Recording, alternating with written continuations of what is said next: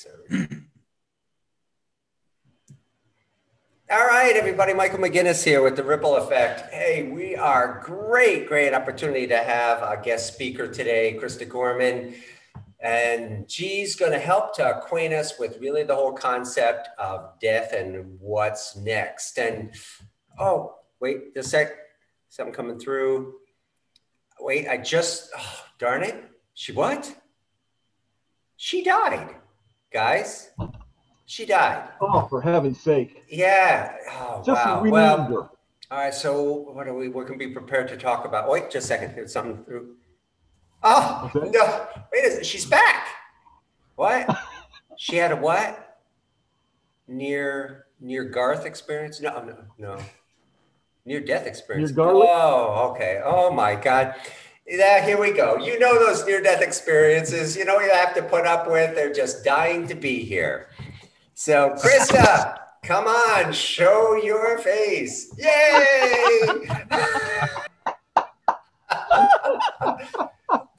We are so glad you're back. Oh my God, so am I. And to see all your faces right off the bat. Amazing. Oh, that might want to send you back. At least mine. Do you ever long to be back in the light? We can take you there. Not with how we look, at least with the bad jokes. I love it. I love it all. So today, having Krista here, we're going to really be talking a little bit more advanced topics, near-death experience, right? Today, it's so fortunate. You can go to YouTube today and type in near-death experience and just see the plethora of people that have gone through this and get acquaintance with the wide variety of individuals, people's experiences, all with some common denominators, some with uniquenesses, but nevertheless, some real core beliefs and attitude and things change as the years. So today we're really just going to drift into a campfire-like conversation with Krista. She's going to start by sharing a little bit about, just what started the experience, some of the things that she sort of witnessed herself in a particle format from what I was just gathering, and then we'll just launch into a question and answer kind of format and discussion on really, okay, so what? Had the near-death experience. Now what? What are some of the real implications of that for you in your life? And I know I have a burning question I'd love to ask somebody who had a near-death experience, but let's go from there. So without further ado, Krista? Yeah, okay. So my circumstances were that I was in labor with my daughter and I suffered a cardiorespiratory arrest during labor. So during that period of time, I stopped breathing and then my heart stopped beating. And the first thing I realized was that I could see something below. I didn't have any name for it. It was my body, but I didn't have any earthly identification to say that what it was. I didn't remember I was a human being. I didn't have any knowledge of being here. But I was still Krista. I was still me, my consciousness, but without all of the earthly attachments to reference myself to. And I watched as the body below, and I watched these black particles come racing up to where my vision was. And I sort of hung there in a static kind of cloud and very detached, very sort of neutral feeling. I had a feeling of interest, of curiosity about what was going on. But ultimately, I left that room. I was actually tugged, encouraged to leave. And I agreed to go. And at that point, I started to move very, very, very fast through the wall and through a bright white space. And then I was into another space where I was reabsorbed into the same particles I was, but very, very dense and still moving imperceptibly fast. And in that space, there was this expansiveness, like it could go on infinite. I could go on infinitely, but at the same time, I was a very, very, like one single dot, very condensed. And then I stopped moving and I had this download. And the download was sort of like, it was like a funnel of information. And it all boiled down to one point, and that was love. And it was all the questions I'd ever had in my life, explanation for this or that or the other thing. And it was always went back to love. And yeah, so the particulate, I was this particulate matter in my near-death experience, and I was I was energy, and I was my consciousness. And there were the events of my near-death experience. It's been 20 years, almost 21 years since it happened. And I've had a lot of time here to reflect on it and to grow as a human being in this body, and learn from it and explore. And so it's meant, over the years, it's meant more and more to me. And right now I'm understanding more the particle part of who I was, this sort of almost tangible thing. And I'm exploring the ideas of energy, dark matter, dark energy. There's also what comes in is that my intentions in my near-death experience were met with the universe, sort of source, sort of meeting me where I was and helping me along. But it was also introducing things for me to learn from. So there's the idea of law of attraction. There's this law that exists that we can't see or touch, but it existed in my near-death experience. So, I'm still exploring all of that, and it's really exciting. Based on what I know, what I understand from our friend Tom Sawyer, that moment where you went faster and faster, through a white space, and the massive expansiveness and the single dot at the same time. I would take a stab, see if it's appropriate, that your your awareness, your consciousness, that was let's say, and the image of the expansion of your mind. This is the imagery that you're telling us, mm-hmm.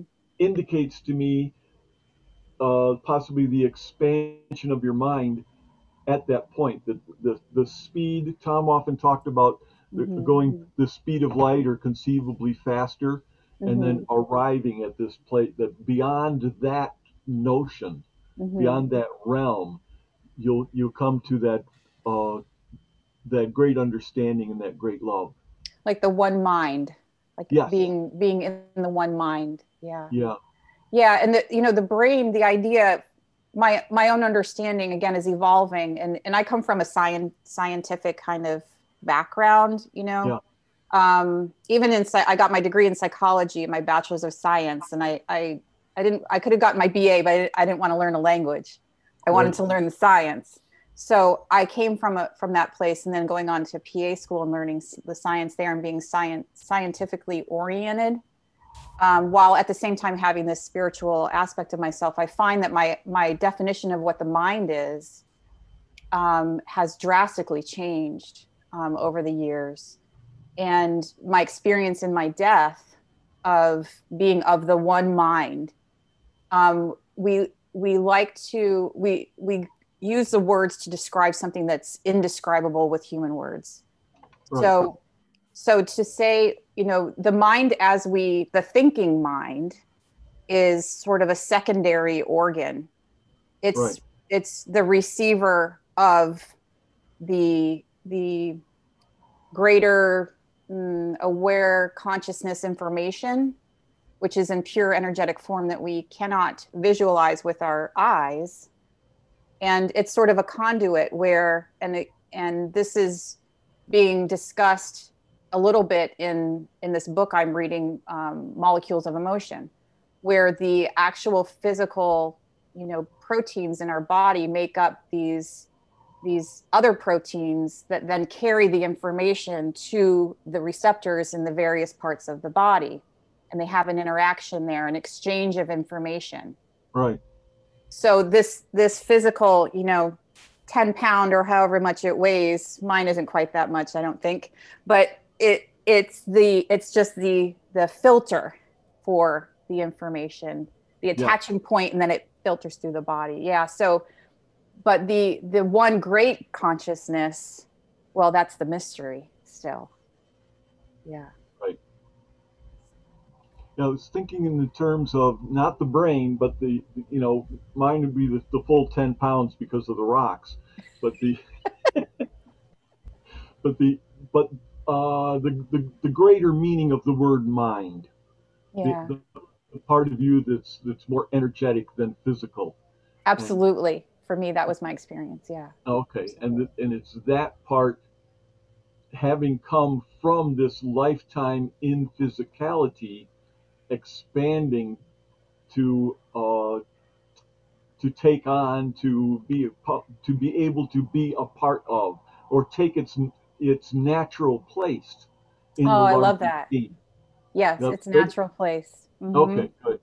Yeah. Yeah. You really touched on it there. Oh, thanks. Yeah. Every once in a while, the rocks get in line. Well, at least you have rocks. That's where it counts. So yeah, in fact, related to that question, because I definitely want to come back to consciousness, and I know for myself, I've been enthralled lately with reading about the topic, writing about it. Michio Kaku, I think is his. Kaku.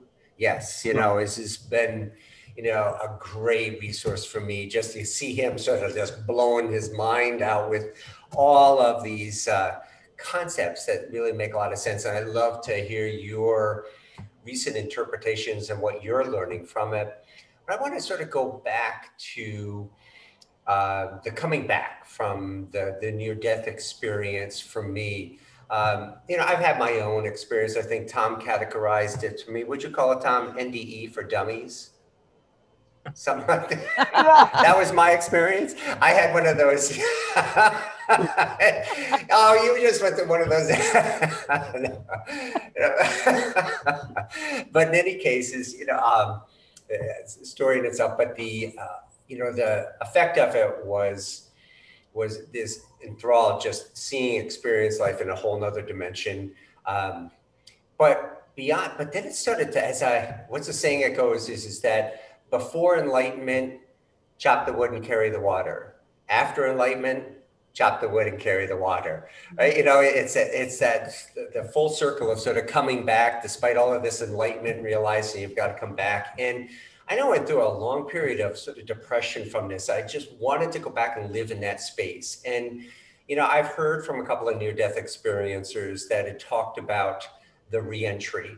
Coming back was a period that could last for years, that was often portrayed with depression. Did you have sort of a reentry effect from it? And what was that like? Oh, wow. Yeah, big time. Well, it rocked my world. I had just graduated from my PA program 3 weeks before I had my daughter. So I knew every nuance of the science that they taught us. And because I wanted to help my patients. I wanted to know everything.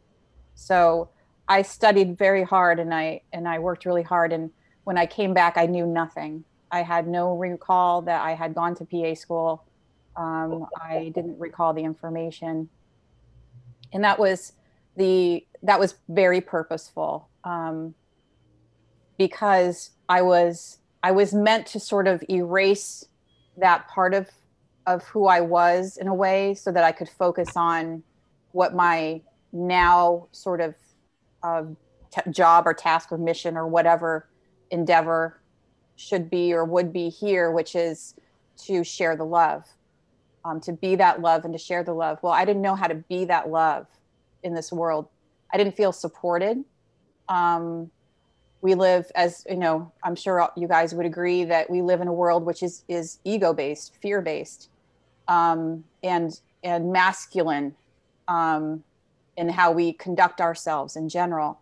And so as a female energy, this love energy coming back into my old physical body, into my old life, with the same people around me, all expecting me to be who I was when I'm not any longer, was really challenging. So I took 10 years of just sort of trying to plod along and live as I thought I could, with having this experience in my life, and still maintaining my old life and moving on with the hopes and dreams and aspirations that my ex-husband and I shared together at the time. But there comes a breaking point, and it's really about being, in general, for all, and it happens for many of us, and we all have it, is whether we recognize it or not, is that living as our true selves in this life can be a real challenge, and some of us never do. And those of us who can and who do, experience a tremendous amount of joy and freedom. So, and I knew that joy and freedom. I had experienced it already in my near death. So I wanted to bring that into my life and live it. So yeah, it's taken, I mean, it's almost 21 years, and I'm doing pretty good, but and living my truth. It's close now. It is close. Real close. Well, I have a question about your daughter. I mean, you were giving birth. What was going on with your daughter? I mean, and you in that relationship, because you were a different person having a child. Yeah. It was a medical emergency. It was I had an amniotic fluid embolism, which what happened was my daughter, I was in labor, and my daughter's heart rate just dropped to about 60 on the monitor. And I knew as a practitioner that if that happens one time when a woman's in labor, you do a C-section, because that could mean the baby's in distress, and it can happen again, and then you can lose the baby. So right away, I knew that they were going to do a C-section, and they came in. You put an internal monitor on the infant, and it's barbaric. You screw it into the scalp. They say that the baby can't feel it, but that's not true. Maggie, I think, reflexed when she felt that, and she kicked really hard, and she kicked amniotic fluid into my bloodstream. So the body sees it as foreign, attacks it with, or surrounds it with these cells to get rid of it. They form clots, and this is all happening like instantaneously. Travel back to the lungs. They block off all the blood, the veins in the periphery of the lungs, and then more proximal, to the point where you're not perfusing any oxygen now, and your heart can't get any oxygen to pump. So the heart starts going into a ventricular fibrillation, which is not sustainable for life. So that's what I started to feel right away, was this palpitation and then short of breath. And then I just went out. So that was the situation there. When they got me in, they wheeled me literally across the hallway in labor and delivery into the OR, called a code blue. My OB was literally in the building next door. He dropped everything. He heard it, crossed a breezeway, and was right there. And all these other physicians that were there responded, and they delivered Maggie by emergency C-section. Well, she had a heart rate of 60 at the time, and that was it. She was blue. She was flaccid. She wasn't breathing. So she had a near death too. I believe she did. There's been some indications to me that maybe, something happened to her, and one day she might want to explore it. Yeah. But, yeah, I would think you would have, some interesting, it's an interesting dynamic to have a near death with another person. Yes. In a sense, especially the connection between mother and daughter. Wow. Yeah. And when they handed her to me, it was 6 days later, and they handed her to me for the first time, and I held her, and this wasn't the first time we were meeting. And I was my face didn't reflect my internal environment, where I was very much at peace. And I had the assumption that, everything was through feeling in my near-death experience. All the communication that occurred during my experience was all through feeling. So I felt in myself that everyone else around me could feel what I was feeling, and knew.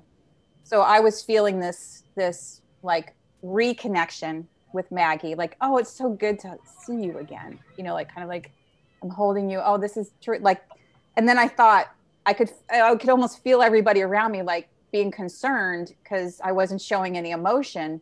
So I thought, well, I should do the things that they usually do. So I counted her toes. I'm like, I should count her toes and make sure she has all of them, and like hold her hand and like do all those little things. But in the meantime, like it almost felt like she and I were having this whole conversation. Well, that's fascinating. It is because you must have, I mean, you obviously didn't have a simultaneous, you weren't communicating together during that. Right. It doesn't sound like, but you were going through a symmetrical experience in some sense or another. Yeah. And it would be interesting for you to if she were able to share that or had a recognition of that. Yeah. That's fascinating to me because we are all one. Yeah. And so, just as we're sitting here, the five of us, we all went through that experience in some regard because we are interconnected. So, I mean, that's the one thing we've been doing in our little group here is sharing experiences. And it's almost like have a reunion of the self, bringing the different parts together and sharing our stories, and we're growing. Yeah.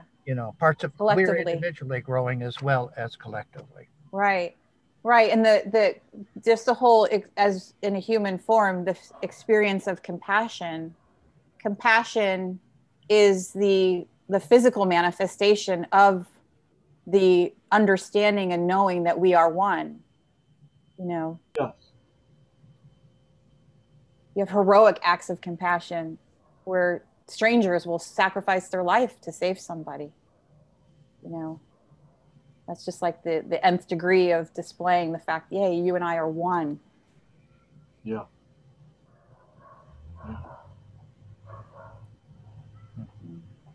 I have a question also. You mentioned seeing, and I've often wondered how it is that a being sees without physical eyes. Yeah. Is that a visual experience? Because you described it pretty visually. It was a purely visual experience. Like I like to say that I had two senses during my experience. One was sight and one was feeling. So feeling is like the sixth sense or whatever, the seventh sense maybe. But yeah, the experience of being of emotions manifesting in that realm was profound. And I didn't recognize that for many years. And I'm still exploring it, and again, I'm tying it to science, the research that's been done behind the expression of emotions physically in the body through these peptides, through these ligands and receptors, and from different parts emanating from different parts of the brain and different organs in the body. So we have other ways of seeing other than actually physically seeing other than the eyeballs. Yeah, well, intuition is a form of, it's an emotional vision, I guess you could say. Intuition is deeply rooted in the we and the we are one.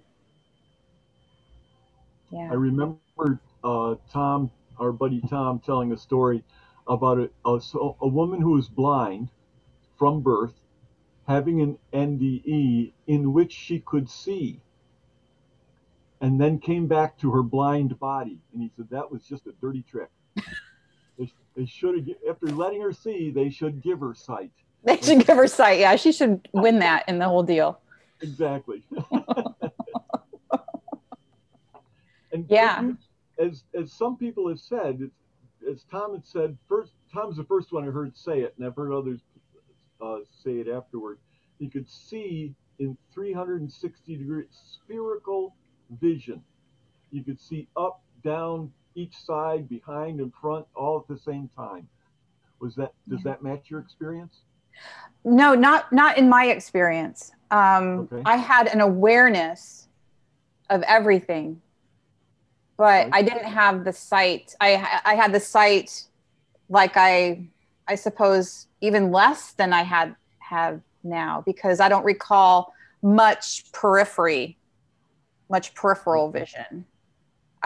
Because I remember I actually like turned and directed my attention to what it was that I chose to give it to. Right. Yeah. Yeah. So zoom ahead, and now you are you now. And you'd mentioned beforehand you're still actively finding different areas of your own growth things. I love how you're referencing science. To me, that's I'm spending a lot of time because it's almost spiritual for me in the conversations that I'm hearing. You know, that they really are seemingly talking about things I've heard from near-death experiencers, et cetera. But what's some number one, I'd love to know what's like the gift was there a gift that some people get when they come back that you have, and how do you use it? And number two, what are some of the focuses now for you? You've gone through this incredible experience, you have this understanding. What do you focus on now? As far as the gifts go, my intuition is like through the roof. And I feel like I can predict the future in gross terms. I don't flaunt that at all. It's just it's stuff that maybe will come up in conversation with my husband, mainly, maybe a little bit with other people, my colleagues. But I sort of see the writing on the wall, and it's, you know, in how I am. I see things neither as good nor bad, just as they are, and that I intend then for love in the world and for myself. So I just intend for the greatest good for everyone all the time. And that's powerful, the power of intention in one individual. So there's change involved in that as well, I would assume. If you're loving, that there's a potential for the changing of what you see as the projection. Well, yes. And that's a really great point. And that's something that helped me early on when I started to really allow my near-death experience to manifest in me now and who I am in my life. And that was about 10 years in. And I started to meditate, and I needed sort of an outline, like a blueprint to live my life. I needed some things to focus on, to be, so that it would help me feel better, and it would help improve my life. And I knew that once I did that my life would improve inevitably. So the sort of switch in my own body's energy, my focus, things started to change around me, and I observed it, and people responded to me differently. And I wouldn't even have to be in the same room with them. I could be on the phone. You know, I was working in the emergency room, and I talked to a lot of physicians about patients that they didn't want to have to get out of bed and come into the hospital to see. And they would not be very nice on the phone often in the beginning. When I shifted my own energy, and my focus was on, you know, the best outcome, positivity, what have you, those interactions became so easy. Like, it was like night and day. And I marveled at this, because my colleagues would say to me, you just seem so, like, everything's so easy. Why don't they give you a hard time? They always give me a hard time. Like, it's just a difference in how we are. It's just, I don't know. They like me better than you. I don't know.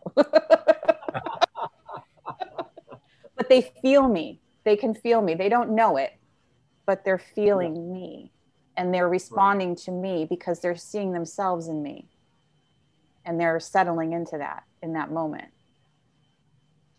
Are they experiencing the love coming from you.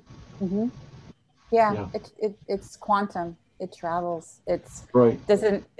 It doesn't. There's no barriers to it. Your love is integrating with them, Yeah. and therefore Yep. they feel better, literally, Yes.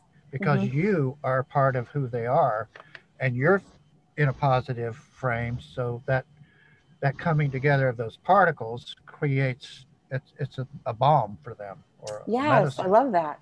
Yeah. Yeah. They don't even know it. Right. And at the time, I didn't even know it. I didn't realize what was Right. happening. Someone told the story about our buddy Tom, who was at a talk one time with a journalist who was there that was taking exception to everything. You know, a remarkably skeptic woman, and just dead on physical universe. That's it. Boom, boom, boom, boom, boom. And other people were trying to talk to her, and they're getting nowhere. And Tom talks to her, and and his comment was and everybody says you should have seen the change in her in in that conversation. And Tom says when she got out to her car, she had to step down to get down off of cloud nine to get into her car. And I've seen that happen so many times with Tom and with someone he's talking to. They just Mm. get that far away look like they're being carried off somewhere. And I could tell he's doing his thing, Yeah. and it's sharing the love inside him. That's such a cliche, But it but is. yeah, It is. uh, It's him, and it's that person recognizing that yeah, love, remembering. They're yeah, remembering who they are At a very deep level, right? at a right, very deep Very, very level. deep level. Yeah. And that's transformational. That's healing. Yeah. That is so healing. Yeah. that's S- Tom ended up being a champion of the phrase "attitude changes everything." Mm. Mm-hmm. So what you were just talking about, and our Tom here was talking about, is you get a generalized pick. You see the writing on the wall, what's coming, Mm-hmm. but the attitude that you attend to it with can be Mm-hmm. a balm on the worst of it. Could be a Mm-hmm. balm on it. Right. Yeah, Right. And my attitude towards it helps shape it. The yeah, attention I give it, whatever attention I choose to give it, helps to shape it further. And we were talking right. I think last week about maybe last or week or so ago about receptiveness to that healing. Receptivity. What's been your experience with whether or not it matters if the other person is receptive? That's a really good question because I've been taught. I took a course in integrative quantum medicine that the person doesn't necessarily even have to know that what you're doing. But for me, I don't really have a concrete answer for that, my own understanding, because there's the idea, the concept of resistance. Um, and resistance to energy is it doesn't discriminate. It just is there.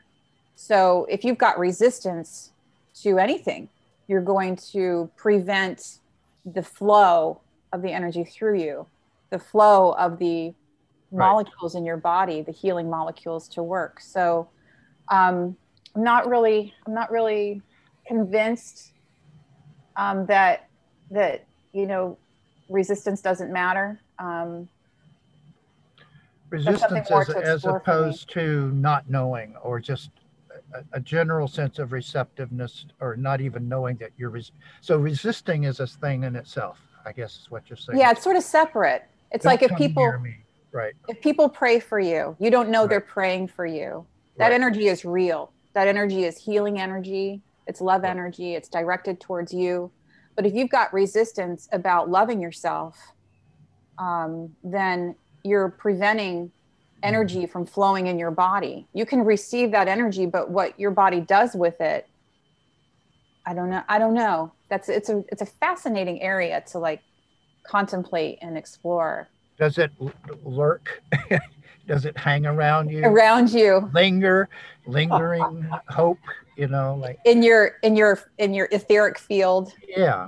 Perhaps. Then when you are receptive or not resisting, then it allows it in. Yeah. I like that idea. I like that someone could benefit if they're not already. Eventually, Eventually. I mean, it was given, and it's not as if free love or, the gift of love or not unconditional. Mm-hmm. I would think that it would linger, that love is always around us. So it would like an angel would hang around until we're receptive. Right. And then let it in. Not pull away. Right. Sort of like Tom, what you've been for us. You're lingering around until we get it. Well, I'm older, I'm waiting. Okay, keep lingering then. One of the most patient men in the universe, right there. So on to some of your recent thoughts, thinking, what do you do now as a person who's gone through this amazing enlightenment and now still here in day-to-day life? Yeah. Well, I have been, like we had talked about a little bit about this before, is this exploring the link between myself as I knew myself in physical form in my near-death experience as particles, and the fact that the main mode of communication of information was through feeling and sight, but focusing on the feeling aspect of it and emotions and how they're mitigated in the body and how that information is physically transferred from one place to another in the body and how it affects our organs, how it affects our entire physical body. I'm exploring that through reading Molecules of Emotion by Candace Pert, who is a neuroscientist who discovered the opioid receptor, which was a huge deal back in the early 70s. And then she went on to discover receptors for many other things, dopamine, serotonin, adrenaline, all of those, just everything that helps to transfer molecules, information in our body. She was a part of a lot of it. And so she started to make the connection that, these receptors coming from the brain, or these ligands, they're called, the little molecules that transfer information to the rest of the body originate in the brain. So they help to basically create our health state. And I'm just getting towards the end of her book, and I'm doing some sort of offshoots, like little areas of research, where I'm also reading about the etheric field and the layers of the etheric field that are proposed that human beings have, actually all living creatures have, and how that can be influenced, and how it can reflect the state of health of the organism itself. So and I'm just like kind of just sort of scratching the surface and just contemplating it all. That, along with, ideas about physics in terms of, what makes up the universe, what's the energy that makes up the universe. And we have the idea of dark matter and dark energy, and these two forces, and that the fact that the universe is expanding. And I have this theory that love is one force and law of attraction is the other, because those are the two real forces that I experienced in my near death. And, and that we, one informs the other. And yeah, so it's, again, I'm just sort of trying to understand it in the context of my near death and what I've experienced afterwards in my life, as far as, observing the fact that I'm a pretty powerful creator. And, we are all powerful creators. But speaking from my own experience, I'm a pretty powerful creator, and I can create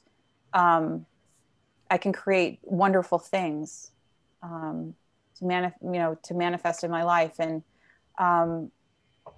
And so one of those things is my husband. And another right now is there's a little character that Ainsley, my husband, and I are working with, that my daughter drew when she was 10 years old. And it's just of a little cartoon bug. And we call him Buggy. And he has some friends, Buggy Fly, Buggy Bee, and Lady Buggy. And they all have little red hearts on them. And they're about sharing loving kindness in the world. So we're going to sort of take them and create a little buggy world for children, where we'll have storybooks and plush toys and T-shirts and things like that, and remind children of who they are, and that we're here to love each other and care for one another, and be kind, and love our natural world. So that's like another little thing that he and I are getting, a sort of side hustle, we're calling it. We're working. Yeah. I lived in Boston for 3 years as part of my journey, and ran into a woman named Isabel Hickey, who I think she was a near-death experiencer, but she was a famous astrologer and so forth. But she had a thing called the Friday Night Fix, and we would do meditation and healing and so forth. And one of the things that she came up with was a term for the subconscious, which was subby. And she encouraged people to name their subby with a name like what you've done. And so it just reminds me of that little creature is a part of, is an what is it, the word, an extension, yeah. or of yourself, Mm-hmm. And so it's a way of identifying a part of you through a little bug or an object that you can have a conversation with, and that you can see yourself like a mirror. Mm-hmm. Yes, exactly. Yeah, and remind children specifically, and adults too, of who they are, like what Richard does with his clowning, and the joy that he brings, and the laughter, and that's I see when you're in character, that's an extension of you, for sure. You even in a more pure form.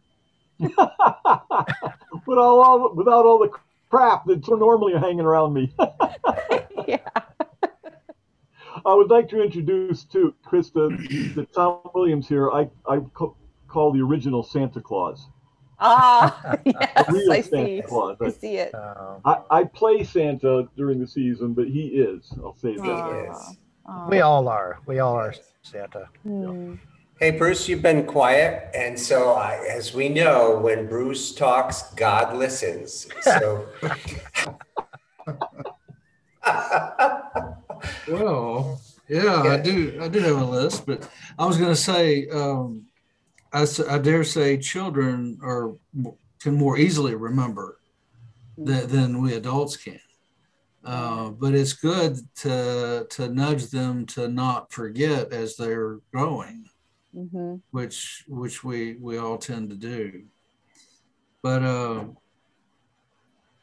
one thought that I had, I heard you say something that I heard Tom say a lot as well, and that was that it was so difficult for him to explain what a near-death experience was like, because you cannot put it into words. And you can't analyze it scientifically because it's not a repeatable thing. And I was thinking about when you said when you first came back, it was so difficult because you didn't feel supported. And I imagine it was so difficult for you to explain it to anybody that you knew what had happened, and they would have had no concept of any kind of real appreciation for what you had gone through. And that's probably why. And I do a bit of writing myself, and so I'm keen on words, and describing the indescribable is my ultimate goal, I think, with my life. But and also another thing that Tom said, that he thought the best form of communication was through the heart. And you talk about love, and you talk about feelings, and that feelings are what informed your experience and that sort of thing. And I'm hearing you say heart. You experience things through your heart. Yes.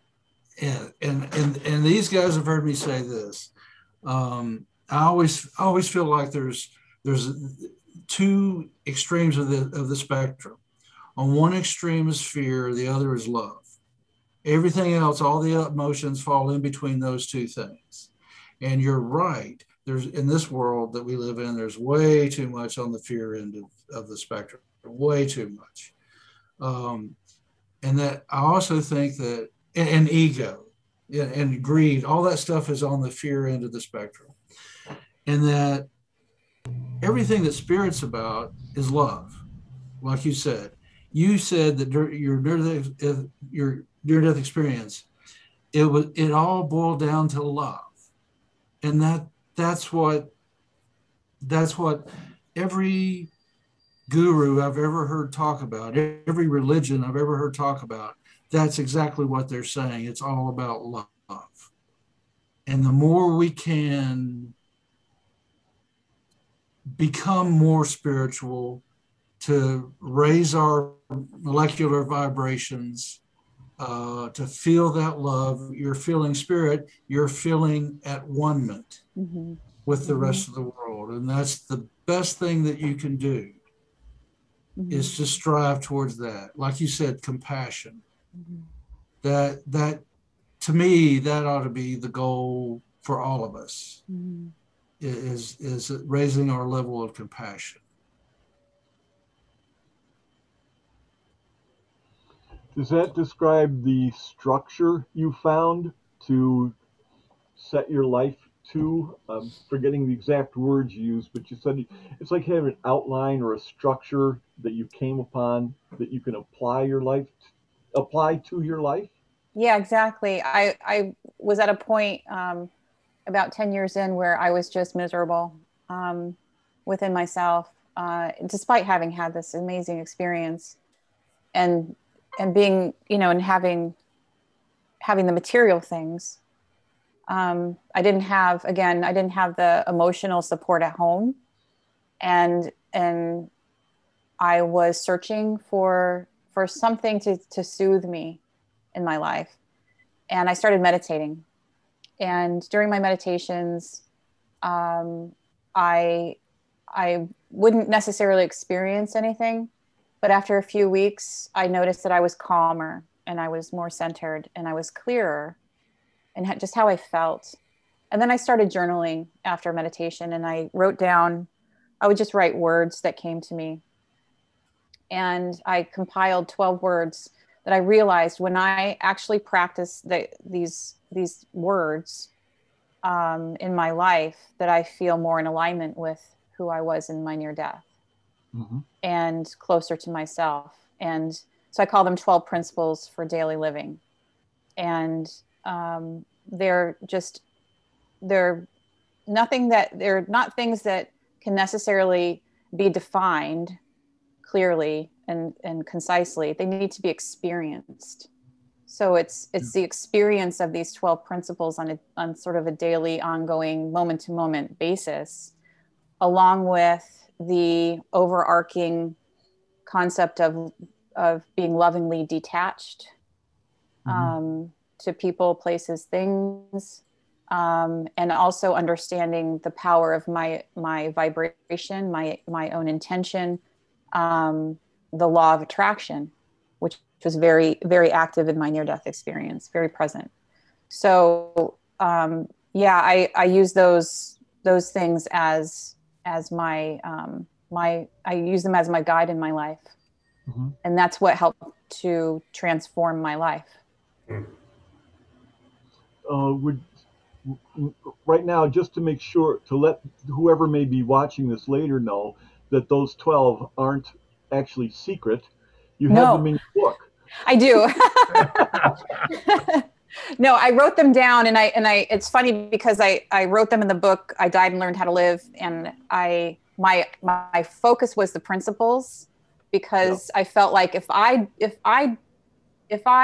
don't know how to live in this world, having had an NDE, there's a lot of other people out there who also don't know how to live in this world as who they are. And so these can help other people. So I put a little bit I just ran through my NDE real quick at the beginning of the book. And then I have the principles and a little bit of a description about what they are for me and how I understand each of them. And yeah, it's on Amazon. Hey. Good. Yes. And you have a great website too.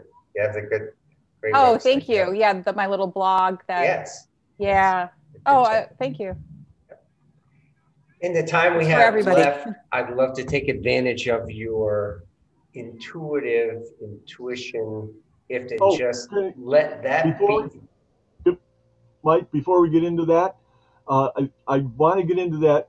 I'm looking forward to that, but I would like also, to anybody watching this video, run it back to the point where the first time Krista said, "I'm a pretty powerful creator," and freeze it and look at the expression on her face. There's absolute knowing. It's not confidence, it's knowing, but from experience, the truth of that. And I want to say that's attainable for all of us. So thank you for that brief there was that little bit of sideways. You're letting it in on a little secret here. I'm a pretty powerful creator. You have seen it be. Thank you for that. Everyone needs to know that. Yeah. Okay, Maria Williamson, the biggest fear we have is not about how bad we are, but about how powerful we really can be. Yeah. And a lot of what you said too, and listen to Abraham Hicks, and a lot of manifestation and discussion there seems, incredibly powerful. And I like how you portrayed that, because as I am applying, I like the word, the principles. In fact, I teach people a lot with Benjamin Franklin, the 13 virtues, just the power. And here's this simple yet amazing person who just steadily and every evening spent time reviewing his 13 virtues and journaling on them too. And it just reminded me of that when you're saying it, really powerful. Mm-hmm. But, I'd love to just hear you just share. Is there thoughts? Is there things that you have a great sense of knowing and intuition that would be relevant for here, whoever, whatever? I'd just love to open it up, and knowing that that's your gift, have a chance to be able to share it. Oh, thank you. Wow. I would say with, living through the last year plus some months during a pandemic, the tendency has been in the media, the popular media has been to angle the story towards fear. But what I'm seeing, and I don't watch the news by choice, because I do things based on how I feel, if there's something external there, and I don't feel good when I watch the news, so I choose not to watch it. But the media that I am in tune with, I have seen so many profound things on there in terms of people's growth. People now we're expanding. We're expanding as spiritual beings here on this earth, and it's happening so fast. It's all good. It's all ultimately good. while we can get bogged down in the minutia of little, of day-to-day life and focus ourselves on things being challenging, things being difficult, things being terrible, however we want to describe it, ultimately, really, it's all good. And if we can choose to focus more on the good, then that will be our experience. And we string together moments of that, and we have a wonderful life. And we're here to experience joy. We're here to experience a vital body, and have relationships with other people, loving relationships.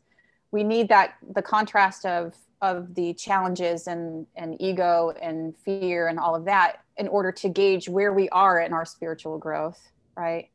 And because if we didn't have that, we wouldn't know where we are. We'd all be love.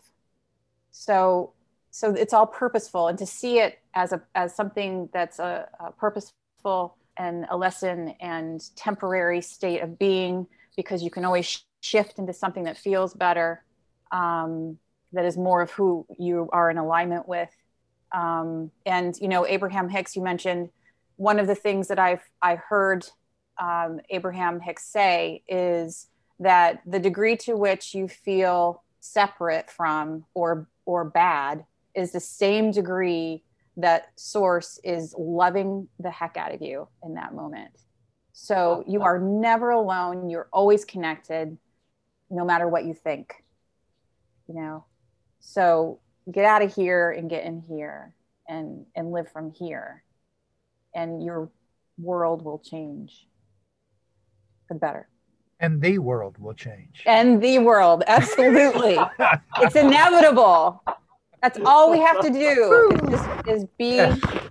is just be and be, and intend happiness for ourselves.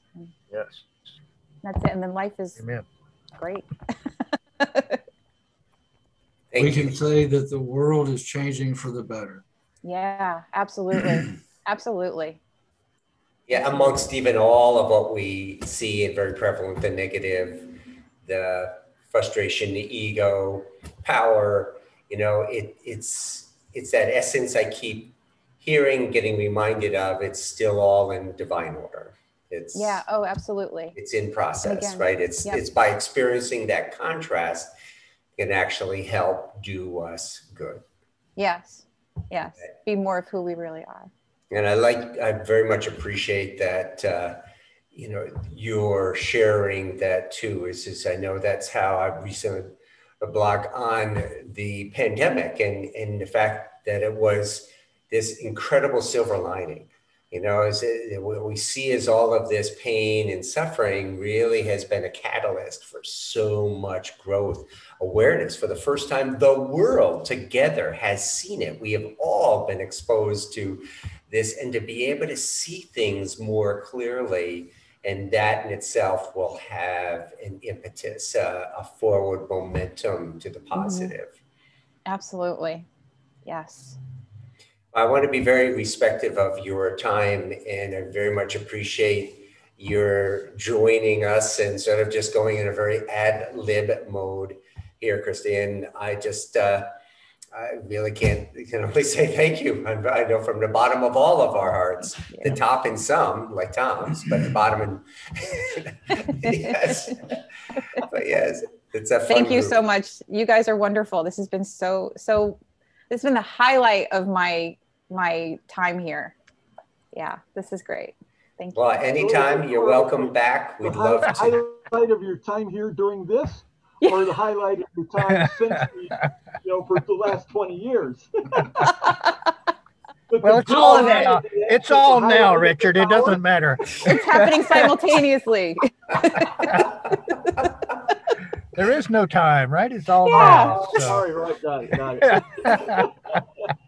That's fantastic. Well, anytime, I'd love to, have a chance to hear from your husband too. And it sounds like you have some fascinating conversations. And that's what I find I have such a longing for, are these conversations. And that's why this group in large part exists, is just, I'm just not the superficial person anymore. And I have this thirst for these great conversations. And this is what boosts up me for until the next week, right? So yeah, thank you. Cool. Awesome. That's Thank you great. so much. And then also an idea, you maybe can start an ethereal dating service there too, of how you connected, with your husband. That's the next book. The next book. Yes, it's not bugs anymore. It's that's right. Moving People on. Like me, I think the common denominator here is all of us. Here's 4 men, and I can speak for myself. It would be nice to hear that kind of connection that you've had is there, because man, I'll tell you, I just do not go out and look for it. It's not my, and to have happen. So if you can start an ethereal dating service, sign me up. We'll look into it. We'll see what's required. That'd be awesome. Any final words, Christy? No, just I love you guys, and yeah, just keep doing what you're doing. You're helping to expand us all. Awesome. Thank you. Thank you. Okay, well, go ahead and close till next week's session. We usually hang on afterwards for our own little banter.